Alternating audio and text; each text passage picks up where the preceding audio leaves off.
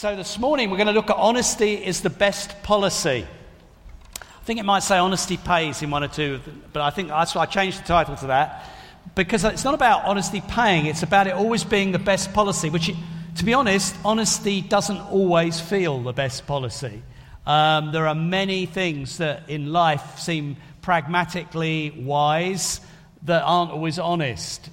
But we're looking at God's wisdom, and God's wisdom is different from ours, and honesty is definitely the best policy. Let's just remind ourselves about Proverbs. Proverbs is a very practical book. It's practical theology. It's about how we apply our faith following God in the ordinary circumstances of our lives. It's learning from experience what it is to be a Christian, to be a God follower. It's not just theory, it's not just head knowledge. God's never been just interested in head knowledge. Proverbs really hammers that home. 24/7, if we're a follower of Jesus, it affects our lives. And Proverbs is clear. God is only interested in faith that works out practically in daily life. God is not impressed with Sunday-only faith, with just head knowledge and not practical living. Now, most of Proverbs, the bulk of it, consists of wise sayings or little cameo sort of moments in life that illustrate some of the wisdom. We're going to look at one that's a bit like that this morning. And they just take one aspect, but it summarizes the whole thing. And it gives you an insight into what God thinks about that issue and that area of life, but also applying it to your lives and my life and helping us to think it through. Now, quite often, these Proverbs don't seem to be in any particular order, and that's probably true where we're going now, around chapter 11 and a whole stack of chapters there in the middle. Some of it follows a more logical process. We've looked at some of the earlier chapters, but it seems like a random collection, and people obviously have various theories about that, but I actually believe the Holy Spirit wants it like that. Because I think life can be the way the Proverbs come up. That first of all, you've got a challenge about work, which is where we're going to be today. But actually, the next verse could be about friendship. Or it could be about, being a good son or daughter or whatever. Life is like that. Life doesn't come in neatly packaged sections, subjects and boxes. I mean, we all like to say, well, why don't we get all the Proverbs on, business all together? And all the Proverbs on family altogether. It'd be so much tidier. But that's not, probably how the Eastern mind worked behind the writing of this. But actually, I believe the Holy Spirit would say it's not how life works. Life is much more, if you like, different aspects all coming at once. And this book is about life. And we're going to pick up one verse, and basically that's the text we're going to work round this morning. That's Proverbs 11 and verse 1. It'll go up on your screen, and it says this: "The Lord detests dishonest scales, but accurate weights find favor with him." All right? The Lord detests dishonest scales, but accurate weights find favor with him. That looks pretty trivial. It looks a pretty mundane thing for God to be telling us about. That he detests dishonest scales, but accurate weights find his favor and his grace. But actually, there's several Proverbs that touch this subject. Again, they're scattered around. So here's one, Proverbs 16:11. "Honest scales and balances belong to the Lord. God owns them. God is behind them. All the weights in the bag are of his making. God made weight. God is in charge of the principles of commerce, and he supports honesty in it." Here's Proverbs 20, verse 23. "The Lord detests differing weights, and dishonest scales do not please him."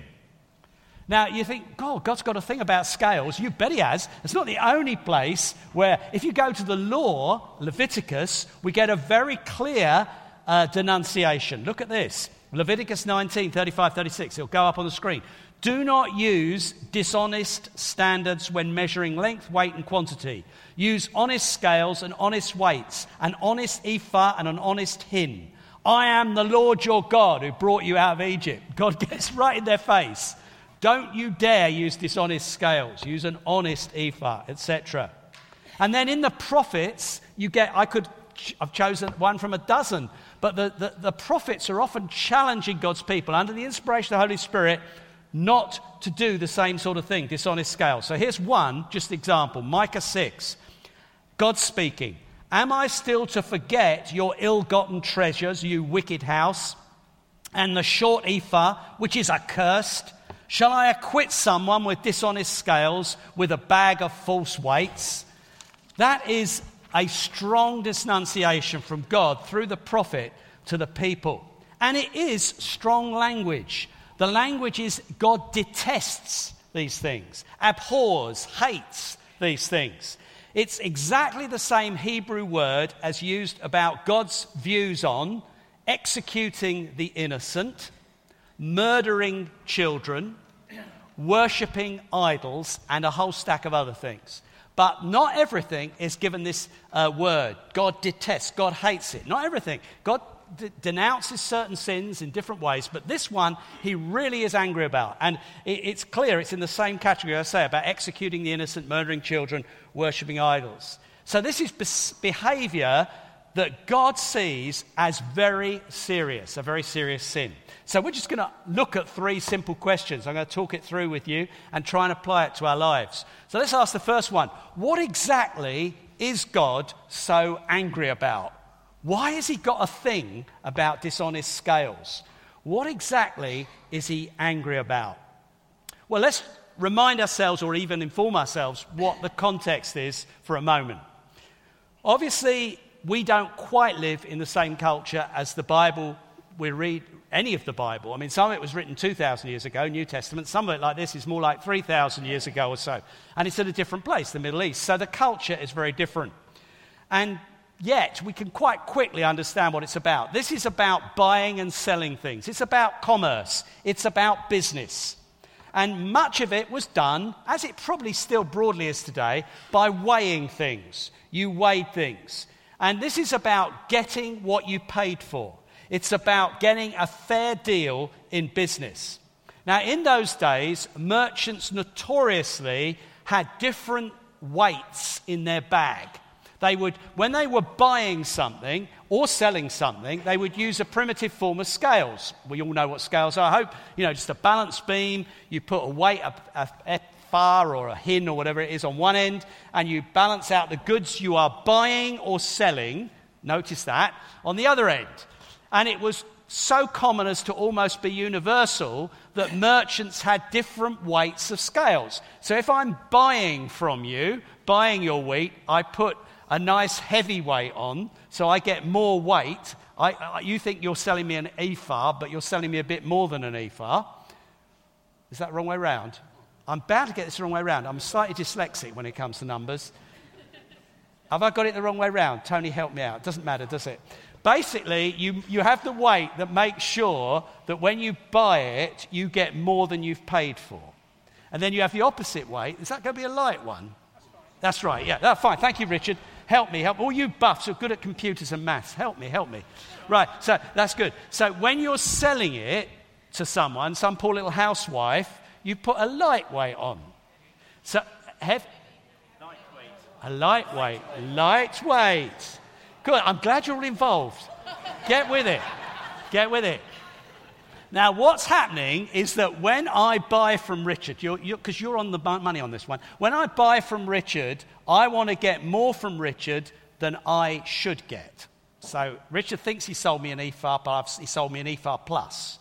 But when I sell to Ange, who's poor little Ange, just doesn't know anything about it, just wants to buy some wheat, and she pays me for an ephah, I put a lightweight on, she gets less than an ephah back. And as I carry on like that, I make a lot of money. You don't have to do very much alteration to your weights to do quite well, because you win-win both ways. And so this was a very common thing done. And in actual fact, everyone was doing it. Have you heard that? Everyone does it. And in fact, in the world of commerce and business, you would be a naive person not to do it. What do you mean? We all do it. That's how you make your money. That's how you're successful. So it really was a universal attitude. Probably most people understood it went on, but if you were in the business world, you all knew that's what everybody did. Now, one or two tried to put things right. King David did, because he was a godly man. And he tried to have the king's standard on these things.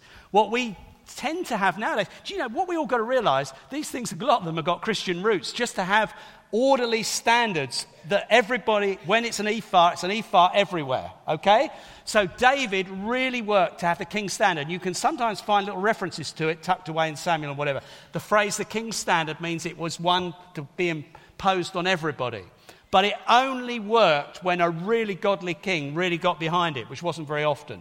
By and large, it soon went back, it soon regressed to this situation here. So, Proverbs is all about honesty in business and commerce and in our working life. And what it says, and this is strong, is that God detests conning people. God detests ripping people off. God detests short measures, fiddling the money, lying to the customer, providing a poor service, withholding payment as long as you possibly can to make your own profit, keeping prices artificially high.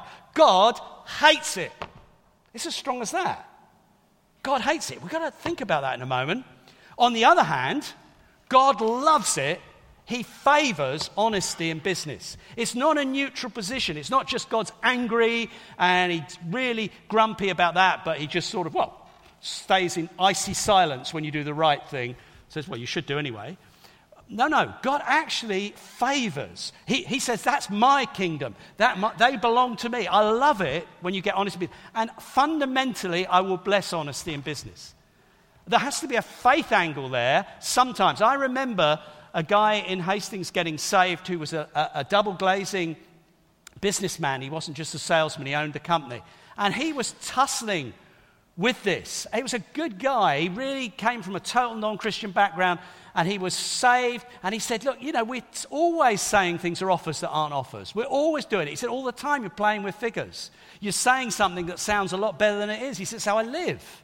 And we would talk about it. And, and he actually said, this is the biggest challenge in my life. This ordinary worldly guy, liked his drink, liked other things. But this was the big challenge as he tried to tussle with being a Christian. How am I going to be a Christian double glazing businessman? How can I be totally authentic in what I say and do and survive in my market? It's interesting. I think he endeavored to do it. I think he always struggled with it. But I tell you, this is real. It's not just about weights and measures. But, sorry, I've lost the train of thought. But what I needed to say to a person like that, and I did say to him, I said, look, I honestly believe God will bless you when you're honest. And I mean it. I do. The Bible means it. God favors. What does it say? He favors those with accurate weights. They find favor with God, the first verse we looked at. You've got to believe there is a grace, there is a blessing that God loves it. And God says, I want you to be honest. Now, there will be a tough bit, especially if you've got a lifelong habit and you think, this is how I make my margins. But actually, God says, no, try me out, test me, like he does. Yeah, be honest and see if I won't favor you and bless you. So there's a positive side as well. Let's look at our second question, which is sort of tied in. Why is this so important to God? So we've what is God angry about? Well, it's this lying and conning and ripping people off and unfair business practices. But why is it so important to God? There are a number of reasons. I just want to rattle through them relatively quickly, but I want you to get that this is quite a deep and important thing. First thing is God is always interested in our whole lives. And so this is aimed at his people, and we are his people if we follow Jesus. And he expects us to demonstrate by our lives what we believe. So God doesn't like his people being inconsistent. So that this is what literally was happening to Israel. So they're in the temple, they're doing all the nice stuff there, but actually following, worshiping God, as soon as they're in their business world, they're like everybody else, just telling lies and trying to make a fast buck. And God says, I hate that inconsistency. I want you 24/7 to reflect my righteousness, my truth, and my love for people. And it is a common mistake, not only in Old Testament Israel, where you'll see it all over the place, but in the church, and in the church today, a common mistake to think that God is only interested in what we do on Sunday or church buildings and what we do in those buildings. That the big deal is getting the building right and doing the right thing in the building. I'm not going beyond all denominations here. That is not what God gets excited about. God gets excited when his people live 24/7 different from the world, when they are something different, when they are lights, when they're salt out there in the world. That's what excites him. In fact, in our covenant, the new covenant, he's not at all bothered by buildings, really, or rituals. You'll struggle hard to find really any detailed stuff at all in the New Testament. That's fine. They're not wrong. We can use them. But we need to keep them right in their place, because in the end, we can do all the things right in here and not be right out there, and God hates it. And that is the first major point, but there's several others. God wants, it's sort of linked, God wants the world to know what he's like through his people. And so when we appear to show that God is a hypocrite or is a twister or cons people, God says, that's my name you're bringing into disrepute. So people say, well, you're a Christian. Yeah, but I do the same as you, or I do worse than you even, because sometimes people in the world have higher standards than some Christians. That is an affront to God. God says, you're bringing my name into disrepute. So God sees himself as very involved in this. This reflects on him. We are the only Bible most people will read. So it's very important that they get the idea that God is straight and true and righteous and just and loving through us, because that's their main channel to start with anyway. Let's move on to another thing. We're thinking, why is this so important to God? I think this is a very fundamental one about us. The first couple of points I made were about God, but it's about us as human beings. Dishonesty and cheating done regularly and in a calculated way will be destructive to your personality. Will be destructive to your personality. I do not understate it. It will do you damage. You see, this sort of issue is not accidental. It's not in the heat of the moment. This is calculated. You actually choose to have two different sorts of weights. You know that you are giving this poor woman who's come to buy for her family, you know that you are giving her less than she should have. You know what you're doing. You know this poor farmer, you are taking more from him than you should. You are calculating to do it. You have thought it through. You think it's fine that you actually, in effect, take from his pocket and take from her pocket. And that is a destructive on your personality. That is undermining something in you. You think it's okay to lie. You think it's okay to take stuff from people. And people today have all sorts of ways they try and rationalize it. It's okay to take from a company. It's okay to take from the government. It's okay, but somebody pays somewhere. For every tax fiddle, for everything shoplifted, or from everything taken from work. And actually, that is not okay in God's eyes. Apart from God sees it and God says it's inconsistent, that is not okay to you. It's doing something to you. It's an area that's hard to detect. It's an area where you can make calculated choices and probably 99% of the time get away with it. So that there is a sense in which you can get quite into the habit of doing it. And it therefore undermines something in you. It also feeds nicely to a legalistic mind. Legalists are only interested in appearances. So as long as they appear to do the right thing, and as long as they get away with it, legalists are happy. That is legalism. God is not interested in legalism, but legalism operates that way in church and in life. That I obey the rules, I appear to be okay, that's what matters. That is not what God likes. So it undermines something in us. It taints and distorts our very being. It maybe numbs our conscience. We become untrusting and untrustworthy. Without hardly thinking about it, we become cynical and untrustworthy, because that's how we operate, and that's how we assume everybody else operates. It's a sort of poison in the end that poisons your own spirit. God sees it as a serious problem. That's why he challenges it. It also has serious social and community impact. Beyond the individual damage, dishonesty in trade and business can undermine, and I do not exaggerate it, can undermine the very fabric of society. If you go to a country where there is widespread corruption, which is most countries almost in the world, be honest with you, but somewhere it's very deeply in, somewhere like India or Pakistan, you will see it is massively undermining of all sorts of aspects of normal life. even physically dangerous. You get buildings that collapse because people have lied. They've lied about what they put in the building, they've underdone the concrete, they've cut corners in serious ways, and people die because of corruption, because people are using dishonest scales. People die. We think, oh yes, tut-tut, India and Pakistan. Yeah, what about tut-tut 2007 and our financial crisis? What about our financial services? With the way they've ripped people off with their pensions, ripped people off with insurance. What about the whole stinking mess that came out in 2007, 8? Actually, it's probably also led to people dying, people with stressful illnesses, people being suicidal because they were sold something they thought they had got and they hadn't got it. It is a very, very serious thing. It destroys the individual. It ultimately has a destructive impact on society. And one other thing that God makes a big deal of, which is quite interesting, he sees this stuff as unjust.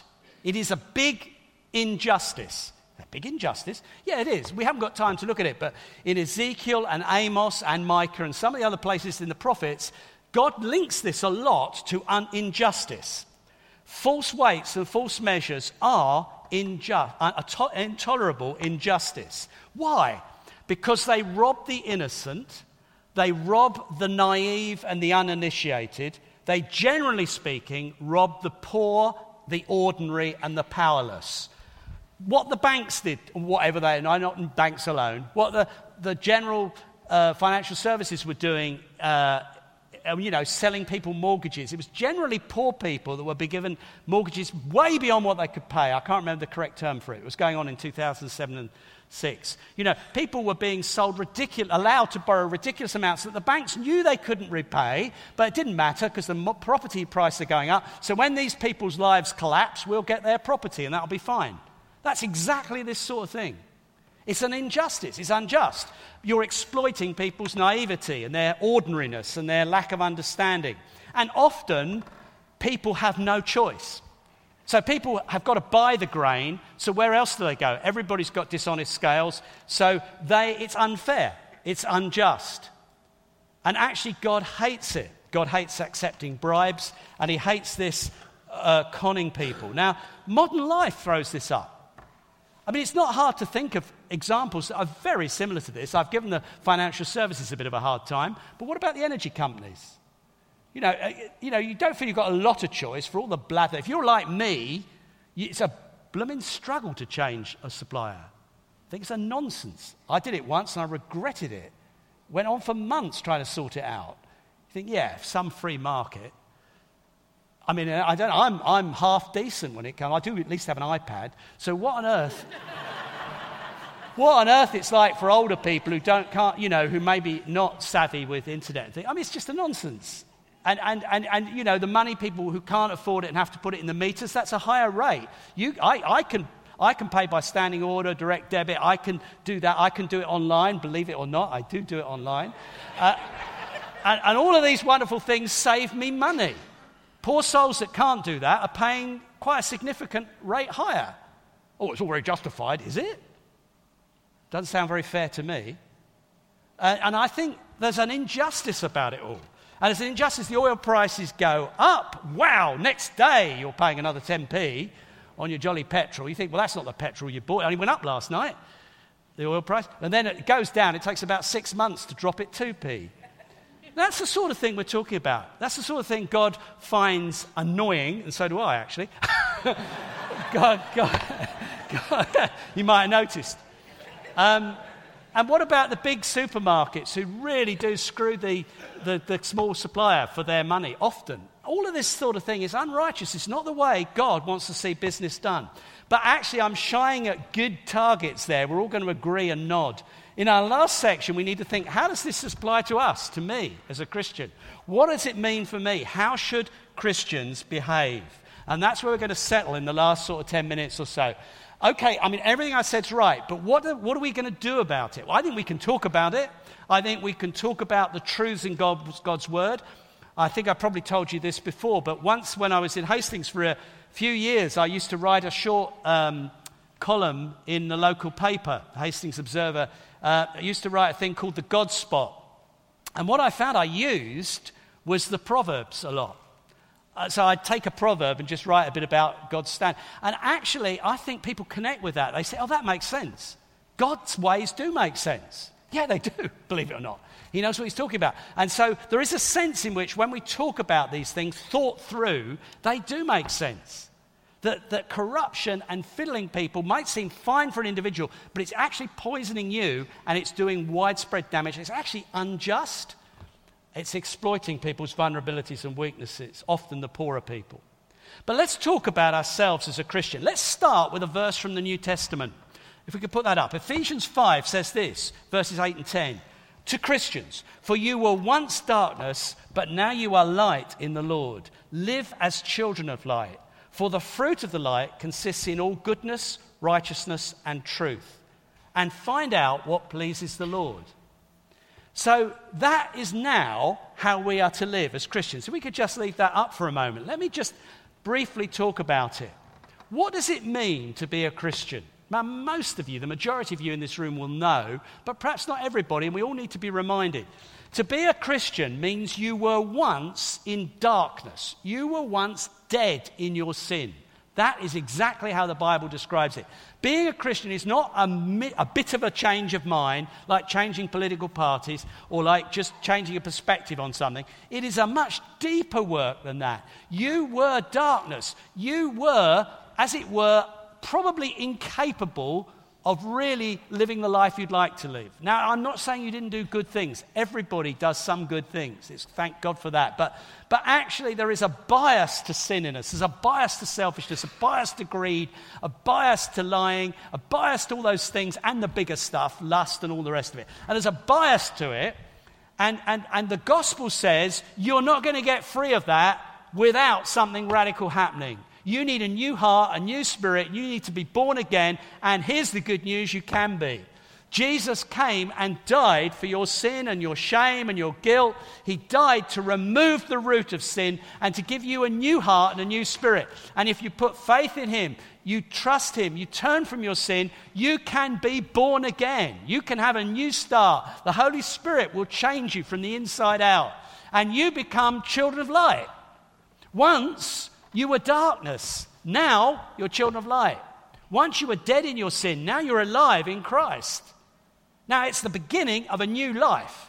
But the fundamental point is we are now to live out of our new identity, who we are in Christ. We don't live out of our history. We live out of who we are. I live out of our future, who we're going to be when we see him face to face in new heavens and new earth. We live as children of light. You were once darkness, but now you are light in the Lord. That's what's happened when you become a Christian.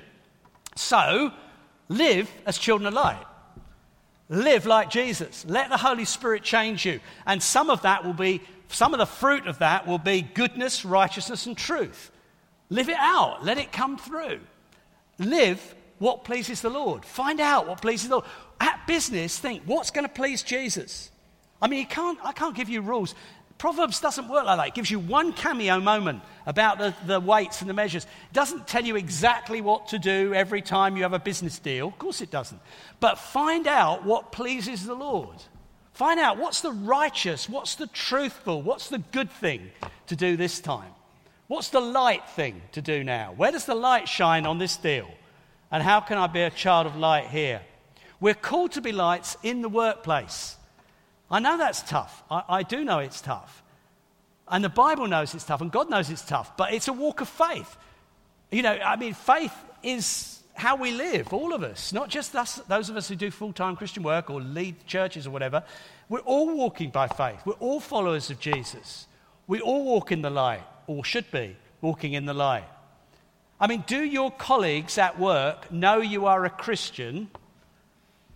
Not because you invite them to the Alpha course or the Christmas Carol service, not because you get uppity about certain issues that come up in the news and sort of got a petition up for same-sex marriage to stop it or something like that. Not because of those things, but because of your behavior at work and your business ethos, your ethics. Do they think, oh, right, you don't lie with them? Oh, right, they're very honest. I know, and actually they may moan at you. They may find it difficult. I know friends, this had not been a situation I was in, but friends who began to just be honest about their expenses claims, and it caused chaos in the company. Because as they were honest about their expenses claims, the company realized everybody else was getting twice as much as these one or two. And their colleagues were not happy bunnies. Because everybody was, and so suddenly you've got to be brave for times like that. You've got to be able to sort of try and explain it, why you're not charging double the mileage that everybody else does. And so, it takes guts, and it's walking with Jesus. But do they know, not because you're holier than thou and snooty, but they know they can trust you, actually, and they know you'll be honest. And even people who get grumpy when you do that sort of thing I've just talked about and put the things right on the expenses claim will probably be the people who come to talk to you when they're struggling with something at home or here, because they know you're straight as a die. They know that they'll get an honest answer from you, that you are someone who's consistent. Your faith and your life work together. It's not an easy path. But all of us have got to understand as Christians that our ultimate boss is Jesus. Let's look at this verse in Colossians 3:23-24. Whatever you do, work at it with all your heart, as working for the Lord, not for human masters. Since you know that you will receive an inheritance from the Lord as a reward, it is the Lord Christ you are serving. Now, I laugh because this is written to slaves. I mean, none of us have a situation quite as bad as that, I think, probably, I hope, in a way, although there is such thing as modern slavery. But having said that, this is a pretty strong language, a pretty strong challenge to all of us, that whatever we do, even in a grotty situation, we see it as working for the Lord, not for a human master. And that there's a reward for doing it as unto the Lord. It's back with Proverbs. God will honor it. God will reward it. It's not just about doing the right thing, gritting your teeth. God will honor it. It is the Lord Christ you are serving. Whatever you do, wherever you work, you are serving the Lord Christ. Wow. Every morning you get up to go to work, that's what you've got to understand. I'm serving Jesus Christ today. I'm serving Jesus Christ in the way I behave to my boss. I'm serving Jesus Christ in the way I behave to the client or the customer. I'm serving Jesus Christ in the way I behave to the government or to the, I am a representative of Jesus. And Jesus, I want to please you in all I do. And if we're employers, the next verse, masters, provide your slaves with what is right and fair, because you know you also have a master in heaven. If you are responsible for people, be honest, do the right thing, be fair. Now, it isn't always being nice, it isn't always being soft in a way, but it's doing the fair and right thing. As best you know how, you deal with everybody evenly and fairly. As best you know how. And that is because you have a master in heaven who's watching over you and who's calling you to represent him and his ways of doing things. So this boils down to lots of practical things, very few of which we have time to look at, but I draw them from Scripture, and I know there are principles in there. Things like this. If we say we're going to do something, we do it. The Bible says to do that. Or otherwise, don't say you're going to do it, and if you're not going to do it. We do a full day's work for a full day's pay. These are basically principles that come through in God's Word. We, on the other hand, pay a full day's pay for a full day's work. We charge a fair price and make clear what the price is, and people get what they pay for. We do a thorough job. We don't take shortcuts. We don't skimp on quality. We are, if we're employing people or in charge of people, fair and just and equitable towards all who we're responsible for. And we pay them properly. We pay our debts as soon as we can. I don't think the Bible ignores debting, but debts aren't sin, but you pay them as soon as you can. And one thing you probably don't do, which is a very common business practice, is deliberately hold back on paying things as long as you possibly can to make money. Big firms do that. So, they get the goods and they might be 3 or 4 months before they pay the money. Well, basically, they're getting a forced interest-free loan off the poor person who supplied them. They're ripping them off. The person who supplied them has had to buy the goods, do the work and supply it, and you wait 3 or 4 months to pay them. That means you're making them give you an interest-free loan, actually. for 3 or 4 months. If you have the means to pay, you pay as soon as you can. That is a biblical principle. And you can draw it out from some aspects of Proverbs. We give good value for good work, and good work, nothing shoddy or shortchanged. Here's another quick principle. Let's pray for those in authority over us. That comes out from 1 Timothy 2. It's not just about governments. Thank God for your job, but pray for those over you at work. I personally, when I was 10 years a school teacher, I used to pray a lot for the school and for the boys too, some of the difficult classes. But, pray about your situation. Pray about when you're being asked to do something you don't want to do. I remember being asked to, in a way, it wasn't a big deal, but I was teaching RS as well as English and some history, mostly English, but I taught religious studies because I'd done some training on it, I was willing to do it. And the curriculum I found uncomfortable. I've got to teach comparative religions. I don't mind doing them, but it was like, how am I going to do this? Now, I know the world's changed an awful lot from, this is a long time ago. I was a teacher from 1973 to 1983. Half the room probably wasn't alive when I stopped teaching. So I do understand things have changed, but I had to tussle with how am I going to do that. I had a fairly free hand within reason, actually. And I remember praying a lot about it, and God just gave me what I felt was a real help for me at that time. It wasn't exam stuff. I taught O-level, that was different. But this was just general. And I felt God said, well, look at it differently. I say there was freedom. And so I compared I compared Muhammad and Jesus and Buddha. And then I'd compare what they taught about the human problem, predicament, what they taught as the answers to that predicament, what they taught about heaven, what they taught about hell, what they taught about the afterlife. So I looked at it thematically, okay? Now, I had a freedom to do that. But in doing that, it was amazing how well the gospel comes out. Without even trying, to be honest. Obviously I was biased because I was a Christian, but do you know what I mean? I wasn't being deliberately negative about other things, but if you compare Jesus to Muhammad, it didn't take you long to work out which one's best.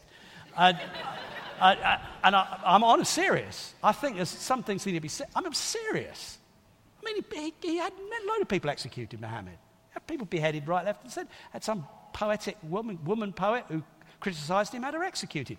It's a very different person to Jesus. And we need to know that because there are differences. I'm sorry, there are. And Jesus is very special and very unusual. It's not just one of many. You could follow here as one of that one. And actually, it stands out when you look at it. Now, obviously, I'm not going to give you, I'm almost tempted to give you a lesson in RS, but I'm not going to. Probably get me into trouble these days. But to be honest with you, I was praying for wisdom. That's where I was in my talk.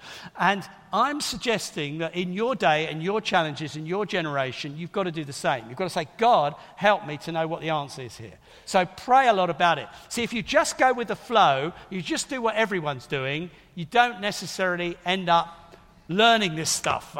You don't necessarily learn how to battle through in prayer and faith.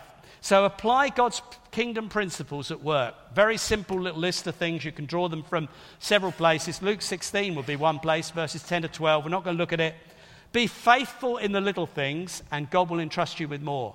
That is a principle of Scripture. If you're faithful with the little things, God promises to entrust you with more.